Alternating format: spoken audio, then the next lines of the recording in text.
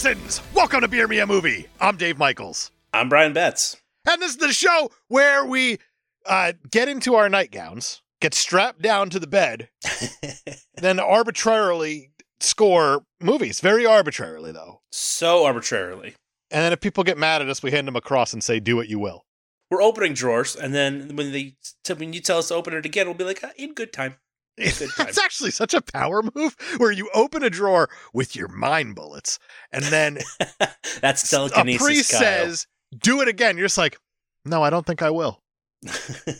You know what? I will, but not when you want me to. How cool would it be is if when Father Karras like walks out the door, all you hear is, I just opened the drawer.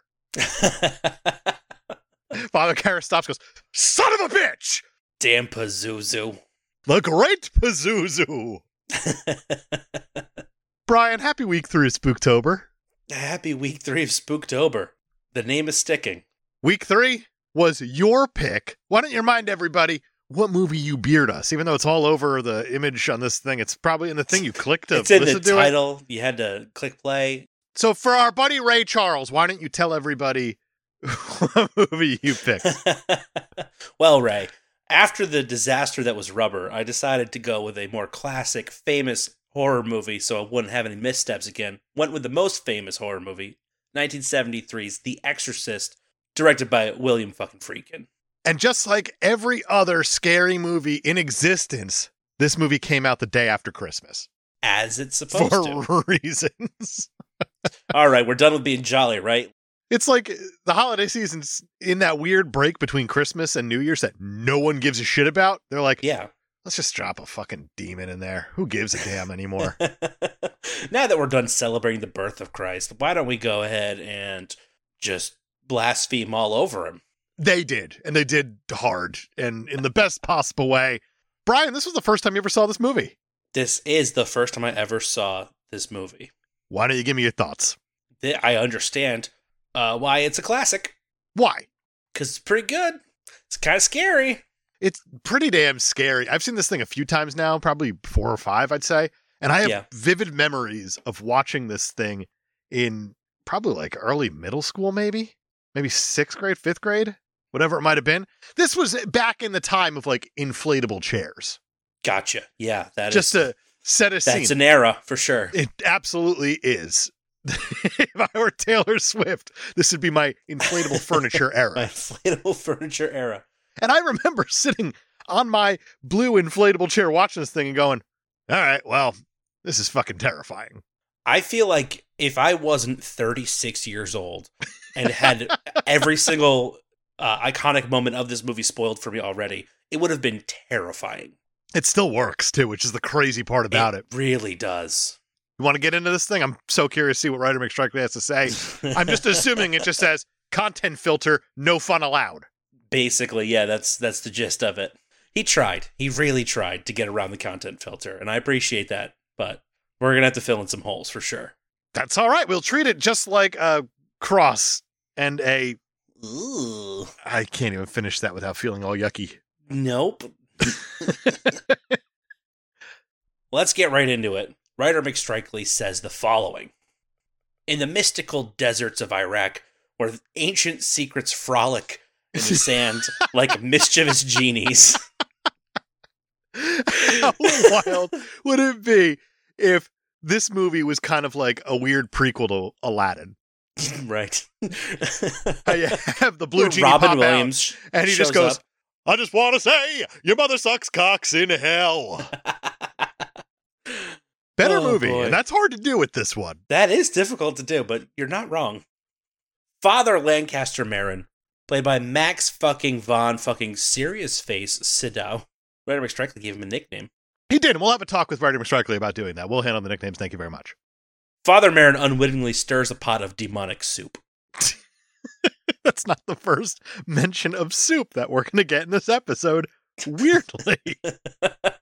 Little does he know, he's just signed up for the spiritual battle of a lifetime, and demons, it turns out, are not known for their friendly demeanor. No. Why would they be? They're fucking demons. They're demons!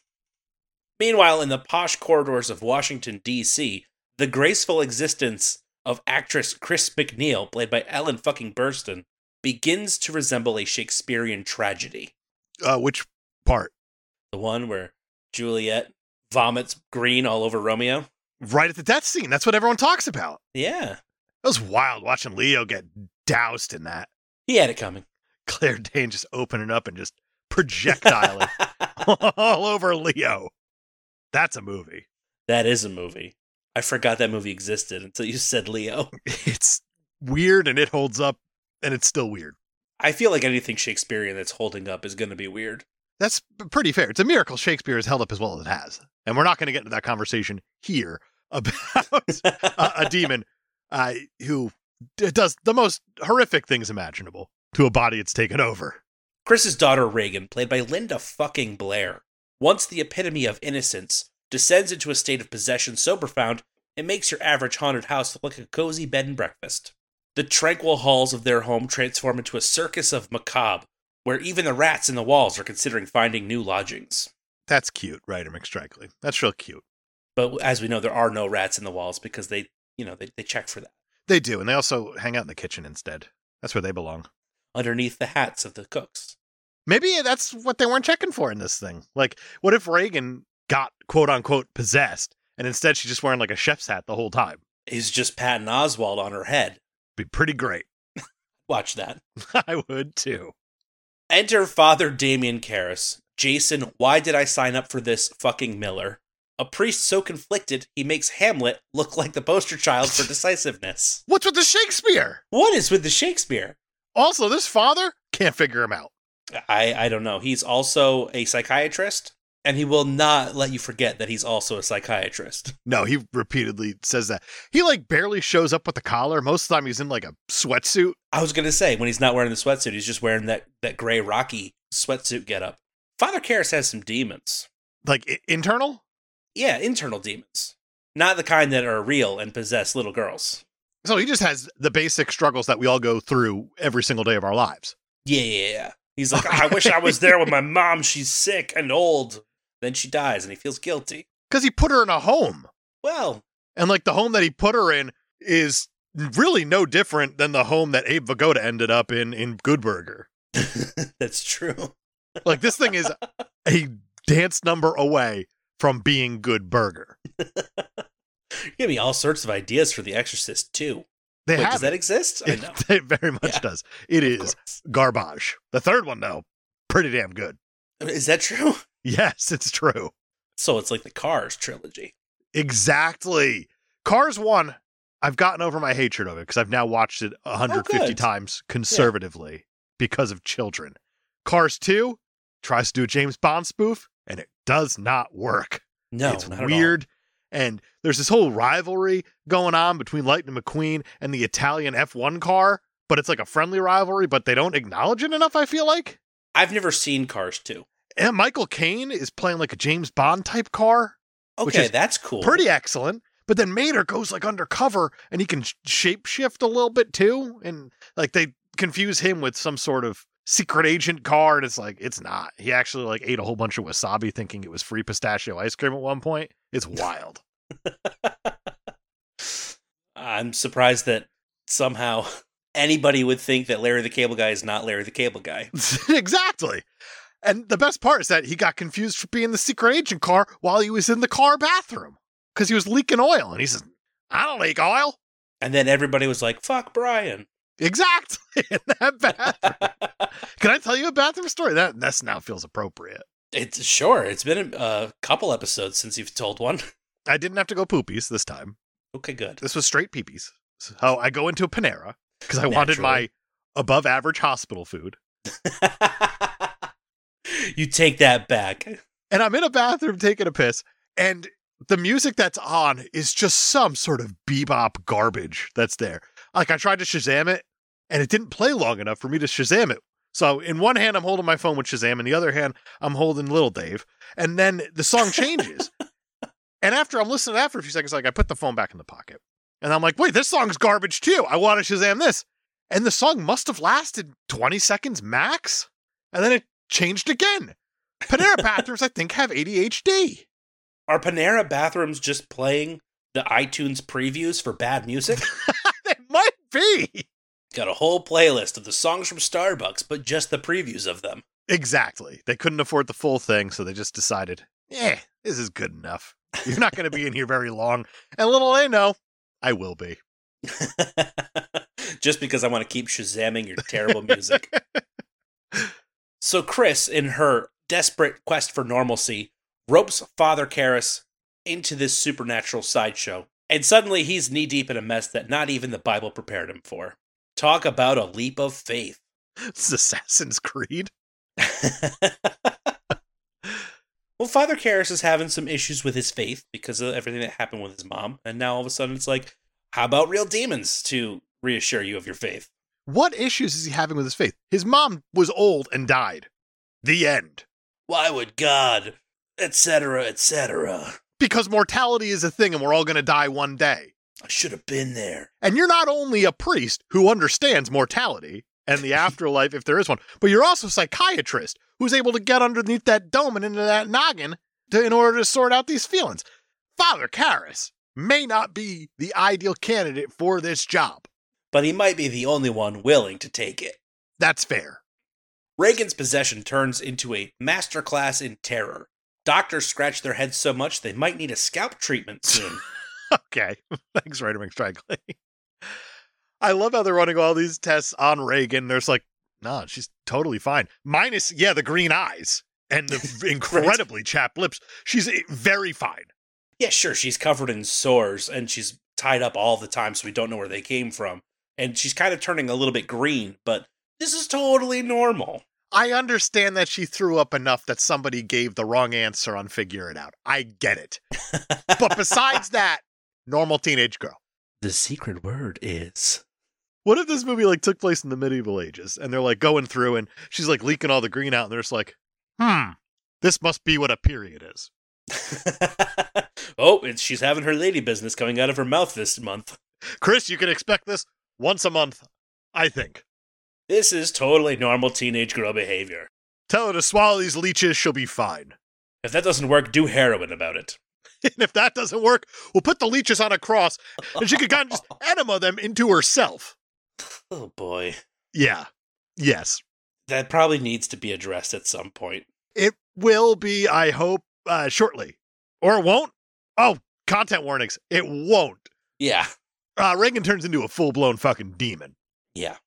She could float and turn her head around, and she can projectile vomit green at people, and she also penetrates herself with a cross while yelling, that happens. Fuck me. And then her mother comes in, and her mother's like, hey, cut that shit out. Stop so she grabs her mother and puts her mother's head between her legs and says, lick me. Lick me. That happens.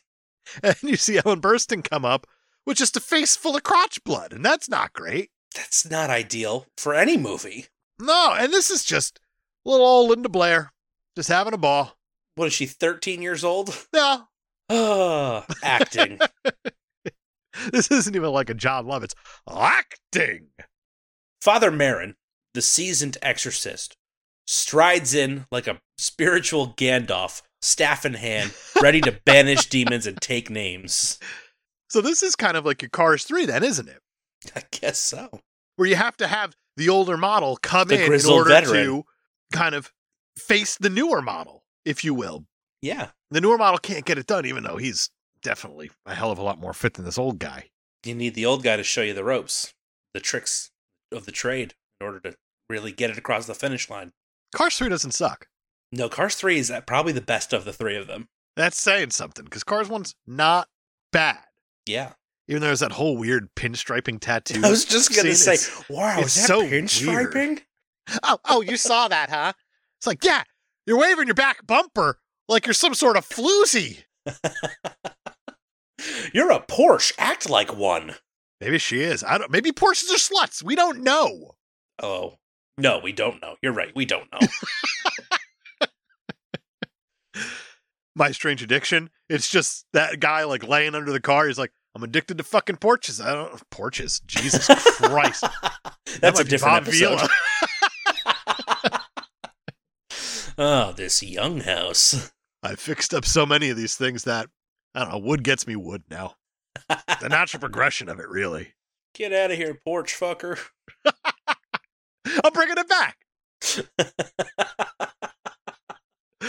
I saw where that bit was going to end up, and I decided to put a stop to it before I started it. Well, you don't like diving on moving trains?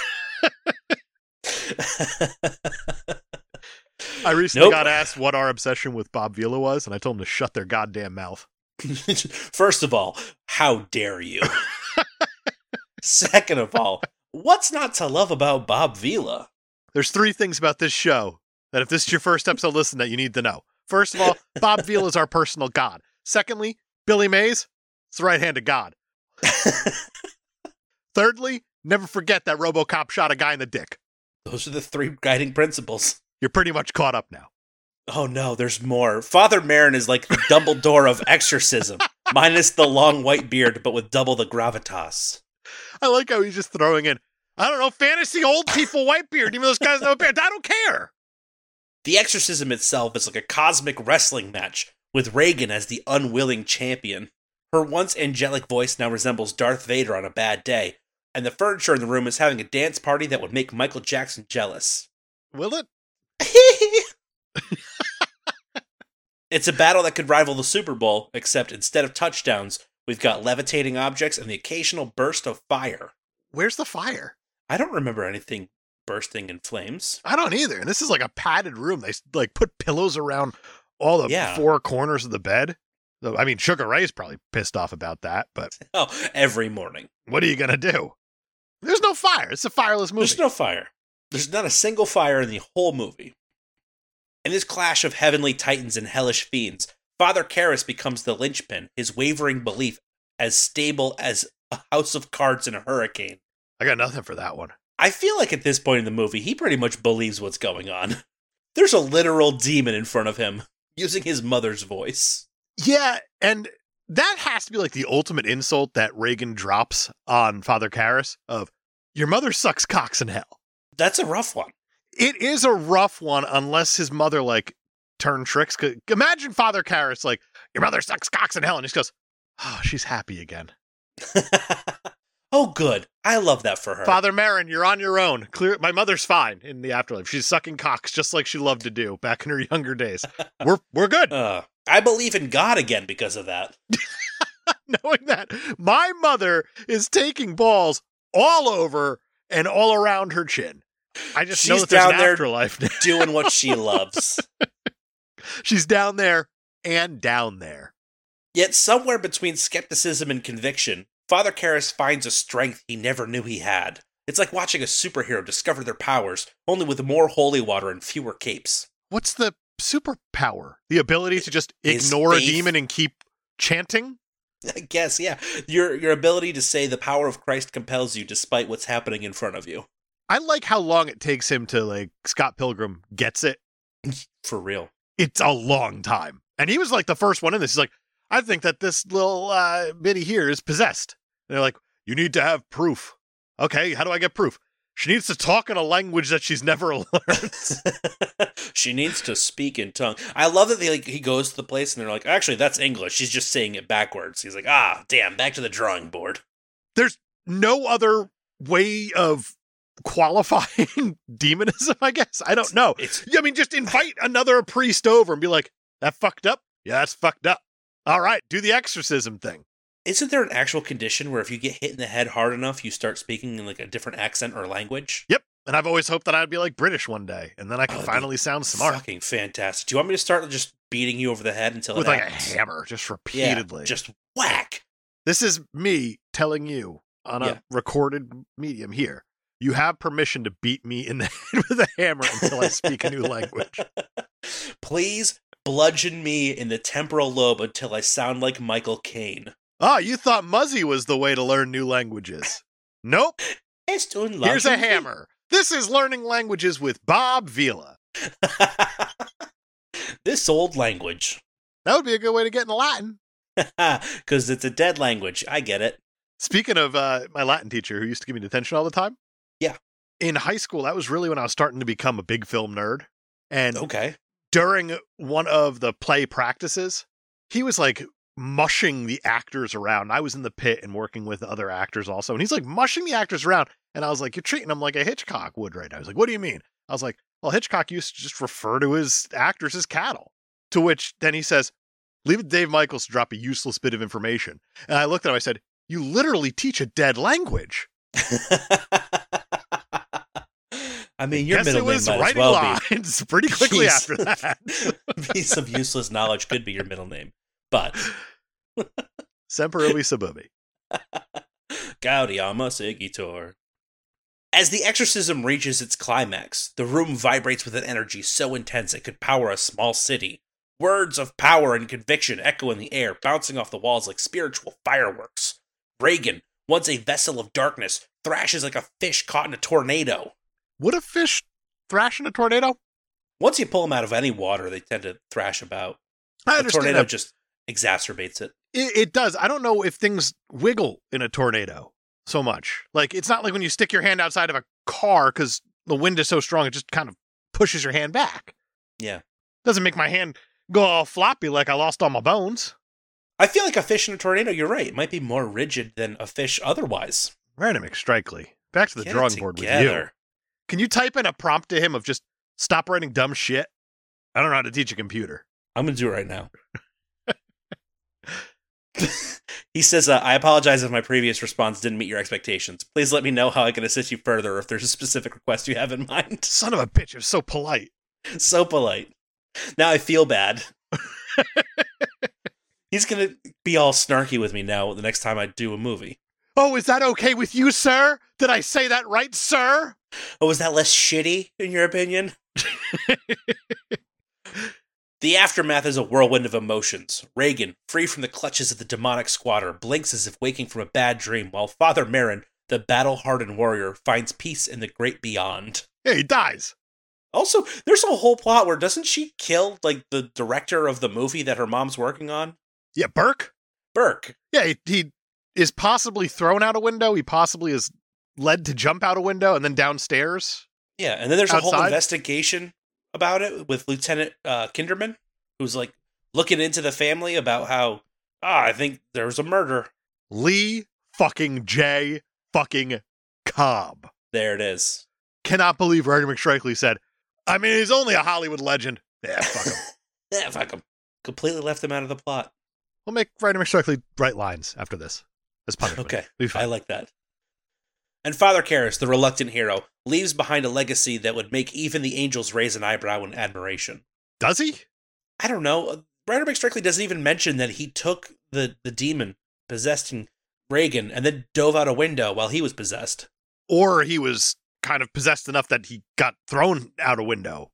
Possibly. That's how I kind of interpreted this time. It wasn't so much that he took the demon. It's just like, I'm going to yeet myself out that window and take this demon with me. Yeah. I think the demon's just like, hey, fuck this guy. And then he yeeted himself out the window. I'm curious what the demon's endgame was anyway. Was he just trying to kill a little girl?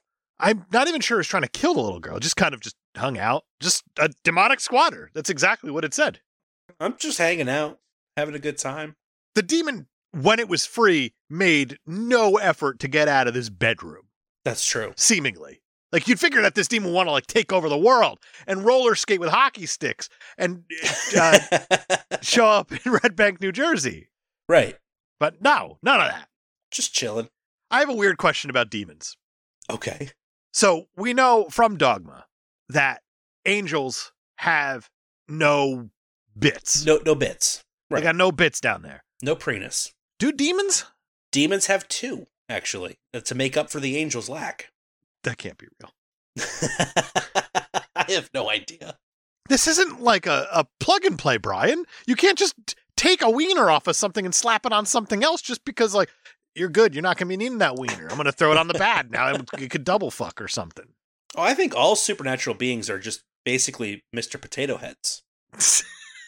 Whatever one's missing, another one's got. Mr. Potato Head does not have bits. Well, yeah, because the demons took all of them. Okay. So I was mistaken. Demons have three penises. It's the natural demon penis, the angel penis, and the Mr. Potato penis. Play School's going to sue us, man. They're just mad right now that they can't market this anymore. Like, they took our idea. Mr. Potato demon penises. You thought it would be enough to give it a giant back door. Prenuy? Prenuy? I don't know the plural of prenup. Prenuses? Oh, I'm not sure. Anyone who wants to look this up, just go to like meatspin.com or something and you can tell us what you're thinking. And also, don't go to meatspin.com. Don't do that. If you've made it this long without knowing what that is, actually go. You should actually go at this point. And then right after you're done with that, just go on to chat roulette. Yeah. And then there's a really good music video you should look up from Rick Astley. Welcome to the internet. You've made it. You've arrived. In the quiet aftermath, as dawn breaks and dispels the shadows, the McNeil household stands as a monument to the resilience of the human spirit. The battle is won, but the memories linger like the aftertaste of a particularly strong cup of coffee. Writer McStrikely ends just about every synopsis the way that Peter Jackson ends the Lord of the Rings trilogy with 900 Nine different times? endings. Yeah. The world might never fully grasp the supernatural spectacle that unfolded within those walls, but for those who lived it, it was a testament to the power of faith, the triumph of light over darkness, and the occasional need for a good laugh in the face of unspeakable evil. All right. If you say so. Got real flowery at the end there. Sure did. He was trying to hit word count, I think. This movie's fantastic. It's so good. Story motivation. This is an easy 10 for me. Easy. That brings us to casting. Ellen Burstyn, Max Van Sydow, Lee J. Cobb, Jason Miller, Linda fucking Blair. And let's not forget the voice of Pazuzu, Mercedes McCambridge, who did some insane things to get that voice. This has to be a 10. Yeah. I think that this is like some of the most inspired casting in a horror movie, hard stop. Yeah. I mean, there's a reason this thing is iconic. And it's not because the studio was like, let's get Marlon Brando. And Friedkin was like, let's fucking not. Because then this will just be a Brando movie. It won't be the important film I want it to be. So Brando showed up and he wants to be a demon who's shaped like a green floating bagel making electronic buzzing noises. Does this sound familiar to anyone? Did you notice that in our Patreon episode last month that for the AI sequel that I made, Writer McStrikely, a floating green bagel? Uh-huh. If anyone wants to understand the backstory to that, go way the hell back to when we talked about the first Superman movie as the Cape Podcasters. It's way back. It's a long, long time ago. Also, Jack Nicholson went out for the role of Dr. Karras, Father Karras, but they decided that he just seemed too unholy to be believable in the role.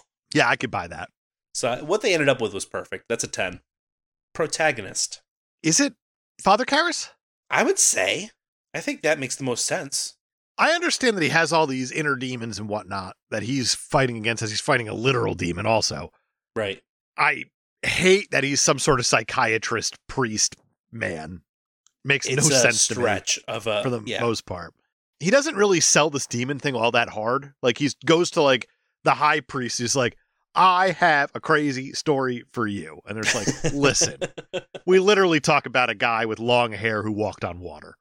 Whatever you're about to tell me is not going to surprise me. We've got all sorts of crazy stories under our belt. I think we're ready to hear this one. He doesn't sell it very well. No. He's like, well, there's a little girl. She's being real weird. And they give him the old priest. Just because he may have experience going against these types of demons, exorcism and stuff, they kind of just like throw someone at him just to get off his back. When the demon is speaking in reverse, he's actually saying Father Marin's name. Is he? Yeah. I think that's why Father Karras goes for Father Marin.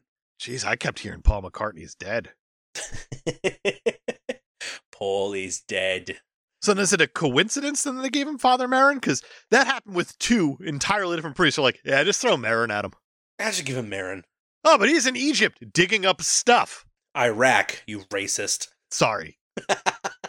Mystical deserts of Iraq. That's what Writer McStrikely. The mystical deserts of Iraq. He's out in the desert trying to find some boner statue. He does find a boner statue. And twice. He might bring the boner statue home. I don't know. He finds the boner statue, and then at some point the boner statue's in the bedroom. Right, but then he also finds that little piece in like a weird desert hole that he pulls out, and then for some reason Lee J. Cobb finds it on the sidewalk outside of his house, even though Father Marin may still be overseas. I'm not sure. I don't know. I don't understand. 7. 7 for the protagonist that we don't know who it is. Antagonist. 11. It's Pazuzu. Yeah, it is. Linda Blair. So good. Goes so hard in this thing, but at the same time, doesn't. It is the most nuanced performance you'll ever get out of a preteen. Out of an over-the-top demon, yeah. But this movie's fascinating. Like, style and tone, we get there. I want to talk a bit more about that in some detail, at least, because this movie does things that modern horror movies can't be bothered to do. Okay, I'm intrigued. I'm going to go, again, 11. I have to go 11 with this one. It's this 11. Is such an iconic performance at this point. Yeah. To the point where I knew all of the major bits before they got to them. What do you mean you knew all the... Like, are you treating this thing like Key and Peele valet parkers? Yeah, basically. That Linda Blair's, though. That Linda Blair's turns to the Pazuzus. She turns to the Pazuzus, spins her head all the way around, pukes on everybody. That's my shit. Yeah, 11 for antagonist. Screenplay. Written by William Peter Blatty, who also wrote the book. So that's always a good thing whenever the writer of the original story is able to adapt it. You know what? I think it was actually Blatty that said hell no to Brando. Good. Yeah. Brando would have been very distracting in this movie. So much. It's a really good screenplay. I think, unfortunately, the best lines of this movie are the incredibly offensive ones. Yeah, from the that demon. Is unfortunate. But what are you going to do? Hey, just because they're offensive doesn't mean they're not good. It's true. I'm going to go with a 9. 9 for Your Mother Sucks Cocks in Hell. Exactly. Style and tone. This movie takes its sweet time. Yes, it does. It never, ever pushes it. And that's one thing I really appreciate about it. William fucking Friedkin was a legend in Hollywood. He was one of the top directors for a really long time. And this movie really shows why. It's not a very elaborate movie when you break it all down. There's not a lot of locations that they're going through. Right. For the most part, the entire psychological part of this takes place in one room. Yeah. So it kind of makes it appropriate. Lee J. Cobb is there. 12 Angry Men. Hey. What William Friedkin does is slows everything down. Nowadays, you're going to get things picking up in pace when the horror starts to kick in. Right. The music's going to really pick up and swell, and it's going to try to drag you in that way. With this, it just lets it play out. Modern movies will use that quickening of the pace of the movie and the music to really ramp up the tension in a manipulative way. But does that make it tension? Exactly. Is it tension or is it just a reaction? Well, you're going off of a whole argument of what is suspense versus kind of jump out and scare you type things. Right. And I feel like I've talked about it before with Alfred Hitchcock, where imagine you have a whole group of people sitting around a poker table. They're just playing their little game, and then, boom, a bomb goes off. It's going to give you a jump. Yeah. But that's it. It's going to give you a jump, and then we're on to the next scene. But now imagine that you take that bomb, and you have all these people playing poker, and you go under the table, and you see the bomb has a timer on it of 30 seconds. Us as the audience, we're in on it now. Now it's building suspense that these people don't know what's happening. It gives it an entirely different element there. Yeah. What this movie does is, yes, it lets us in enough, but it doesn't try to manipulate us as the audience. Agreed. Into thinking anything else. We're along for the ride with Father Karras in everything that Father Karras is seeing and feeling and understanding about the situation. It's not trying to cut back into that room whenever one of our leads isn't in that room. We're not seeing Reagan on her own doing weird demon things. Like, I don't know, fucking Sudoku where she's just putting 666 for everything. I don't know what demons do. Yeah, so we're on the same plane as Father Karras, like early in the movie, when we're not sure if she's just faking this or if it's an actual possession. We learn with the main character. How cool would it be if she was faking it? If it's like a weird Ferris Bueller situation? Yeah, and the whole thing, the whole reason that they suggested initially doing an exorcism was because psychologically, for the same reasons one might think they're possessed, the action of going through an exorcism will convince them to stop doing whatever they're doing. It's a brilliant movie. Style and tone, gotta be a 10. Director, gotta be a 10. Yeah, 10s across the board. No, hold on. Style and tone, I want to go 11. I want to give the bump. Wow. Yeah, it felt dirty. A dirty 10 is not a good feeling. A dirty 10 is a bad feeling. It's one of the most iconic horror movies for a reason. Exactly. 11 for style and tone, 10 for director. Let's talk about music. Score was done by Jack Nietzsche. It's not really standing out to me. I remember long note organ or synthesizer, but the iconic piano the main theme. Yeah. Which is incredible. The theme is great. They only really use it at the very beginning of the movie. They do, and it's when Chris comes home from work. I expected there to be more of that. It's kind of just like her coming home from work, and you hear used. it as she's walking on the sidewalk. It's like, all right, the demon's here. We heard the music, I guess. Guess we're getting into it. I'll go with a 6. The theme is unbelievable, but this movie doesn't do a whole lot. And it's kind of by design, and the stuff that is done stands out in a weird way. Right. It's not using the music to ramp up tension. Right. So, I mean, I like it. It's appropriate, but it's nothing special. 6. Great theme. Fantastic theme. That's the reason it's a 6 and not lower. Box office for this movie. Oh, boy. It's a 10. I know that right off the bat. This thing made buku bucks. It only has an $11 million budget. Yeah, it does. Its initial domestic gross was $193 million. That's insane. That's just its first run. It got re-released in, 2002, 2012, somewhere around there.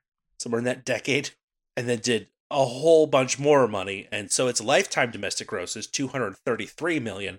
But its worldwide gross is $441 million on an $11 million budget. If this isn't an 11, nothing is. Yeah, that's pretty fair.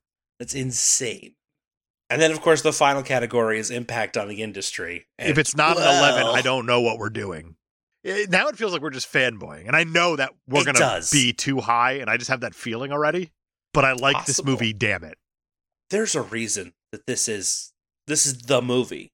This is the easy one to pick because despite not having seen it, I knew that it was iconic before going in. This is the first horror movie to get nominated for Best Picture. That's massive. Get Out doesn't get nominated without The Exorcist. Exactly. Hell, a lot of movies don't get nominated at The Exorcist, really. Especially when you're looking at something that can be considered a blockbuster. Exactly. That came out in December. Weirdly. Spooky season. It's one of the most iconic horror movies for a reason. It's got to be an 11. It has to be an 11, which is going to give The Exorcist a total score of 96. Yeah, we're way too high. Because on Rotten Tomatoes, critically, this thing scored at 78%. That's so much lower than I expected. And audiensely, this thing scored an 87%. Oh, wow. That's also lower than I expected. Agreed. Again, I think this is one of the most brilliant horror movies ever made.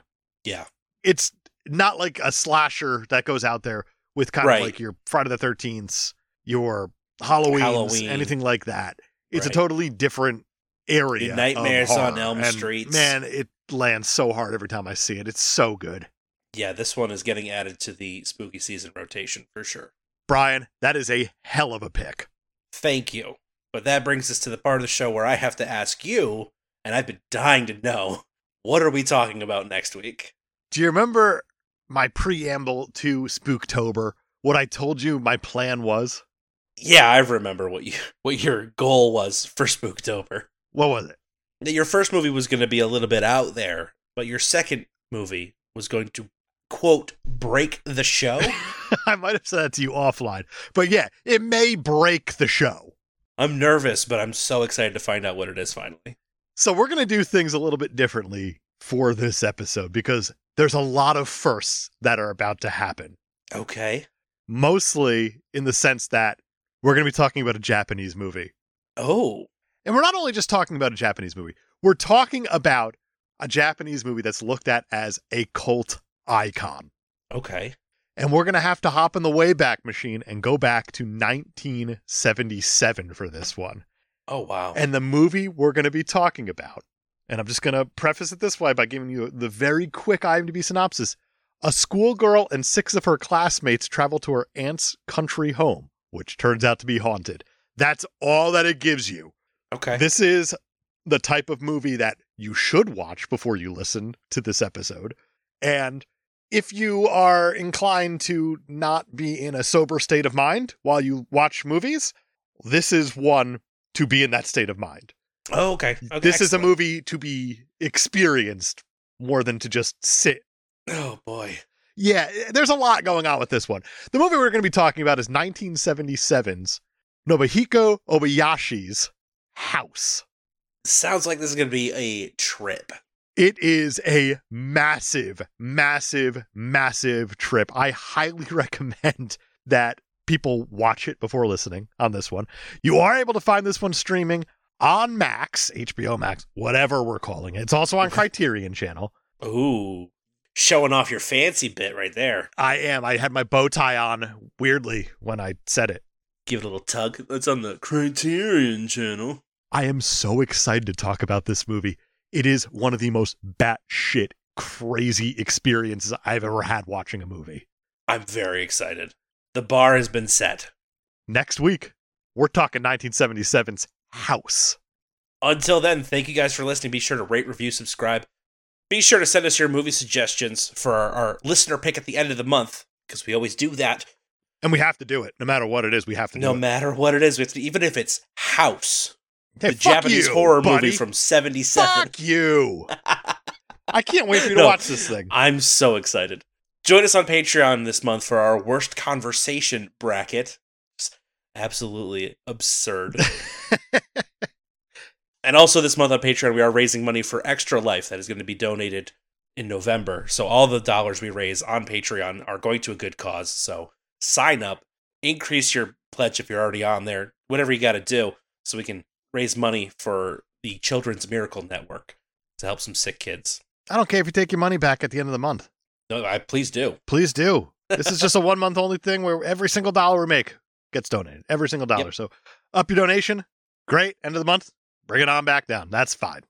If you'd rather donate directly to our account instead of going through Patreon, you can find the link for that on linktree.com/beermeamovie, where you'll also find the link to our social media, all of them at Beer Me a Movie, except for Twitter, which is at Beer Me a Movie Pod. But the most important one is Facebook, because we always put up a post on a recording day asking for your questions and comments. And as you can imagine, we got them.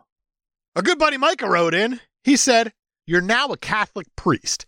Ignoring your longing for the choir boys and knowing you're about to possibly get spewed on by a demon child while you attempt exorcism, what type of underwear are you going to have on?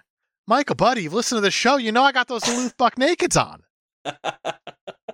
I feel like the situation doesn't change anything. I'm still wearing some sweet boxer briefs. I was waiting for you to say this situation doesn't change anything. I'm still going commando. That's honestly the direction I thought you were going in. That would have been good. Like, that explains the walk. Huh. Do I have a walk? Everybody's got a walk, buddy. I have a very clear memory, again, in middle school, of becoming conscious of how I walked. Okay. It was a weird time, man. It's one of those where you're like figuring yourself out. And I remember like, is this a normal walk? Am I cool with this walk? Huh. That's going to be me in 5 minutes going like, wait, do I have a weird walk? It's kind of like whenever your buddy looks at you after you guys have been drinking all night and he goes, "You're now breathing consciously." Now I am. Like, you son of a bitch. Why would you do that? Dave Novak wrote in. He said, "Ahoy hoy." Of course he did. "Is The Exorcist the best movie to have the absolute worst sequels? Or is that Jaws? Or another franchise?" Micah chimed in there. He said, "The Matrix." Oh, it's a good poll. I haven't seen any of the sequels to Jaws or The Exorcist, so I can't really speak to that. But Cars 2 exists. That's the direction you're going in. Yeah, I'll second that. Cars 2 sucks. What are you going to do? But Cars 3 is great, so, they redeem themselves. Cars 3 is great. It's a coming-of-age story for an older age, though. Well played, right. Pixar. Well played. That's always their move with the third movie. Trying to get his new trainee that piston cup. He did what in a cup? He did what in a cup? Larry the Cable Guy used to be a thing, kids. Once upon a time, there were 4 men, and they had blue collars and a comedy tour. And the last question we have is from Donnie. He is always in his element. Extra in his element this month. It's Spooktober. This is like the month he lives for. He asks, which soup would be the best/worst to have projectile vomited onto you? Ooh, a really spicy chili. Why? Because of the spice. That's fair, actually. Mine would be from the above-average hospital food Panera. It would be the broccoli cheddar soup. The broccoli cheddar? Because it's delicious. But then I'd be like, You'd be tempted to eat it. That demon's kind of like feeding me like I'm a baby bird at that point. It's not so gross. Then you're just growing a little broccoli demon inside you. That's how the transference of demonism works, I believe. Exactly. I'd get de-cauliflowered or something. However they would call it. I don't know. Everybody, thank you for listening. Thank you for hanging out. Thank you for your questions. Bryan, do you have anything else? That is it for me. Fantastic. Next week, we're talking 1977's House. We'll see you then.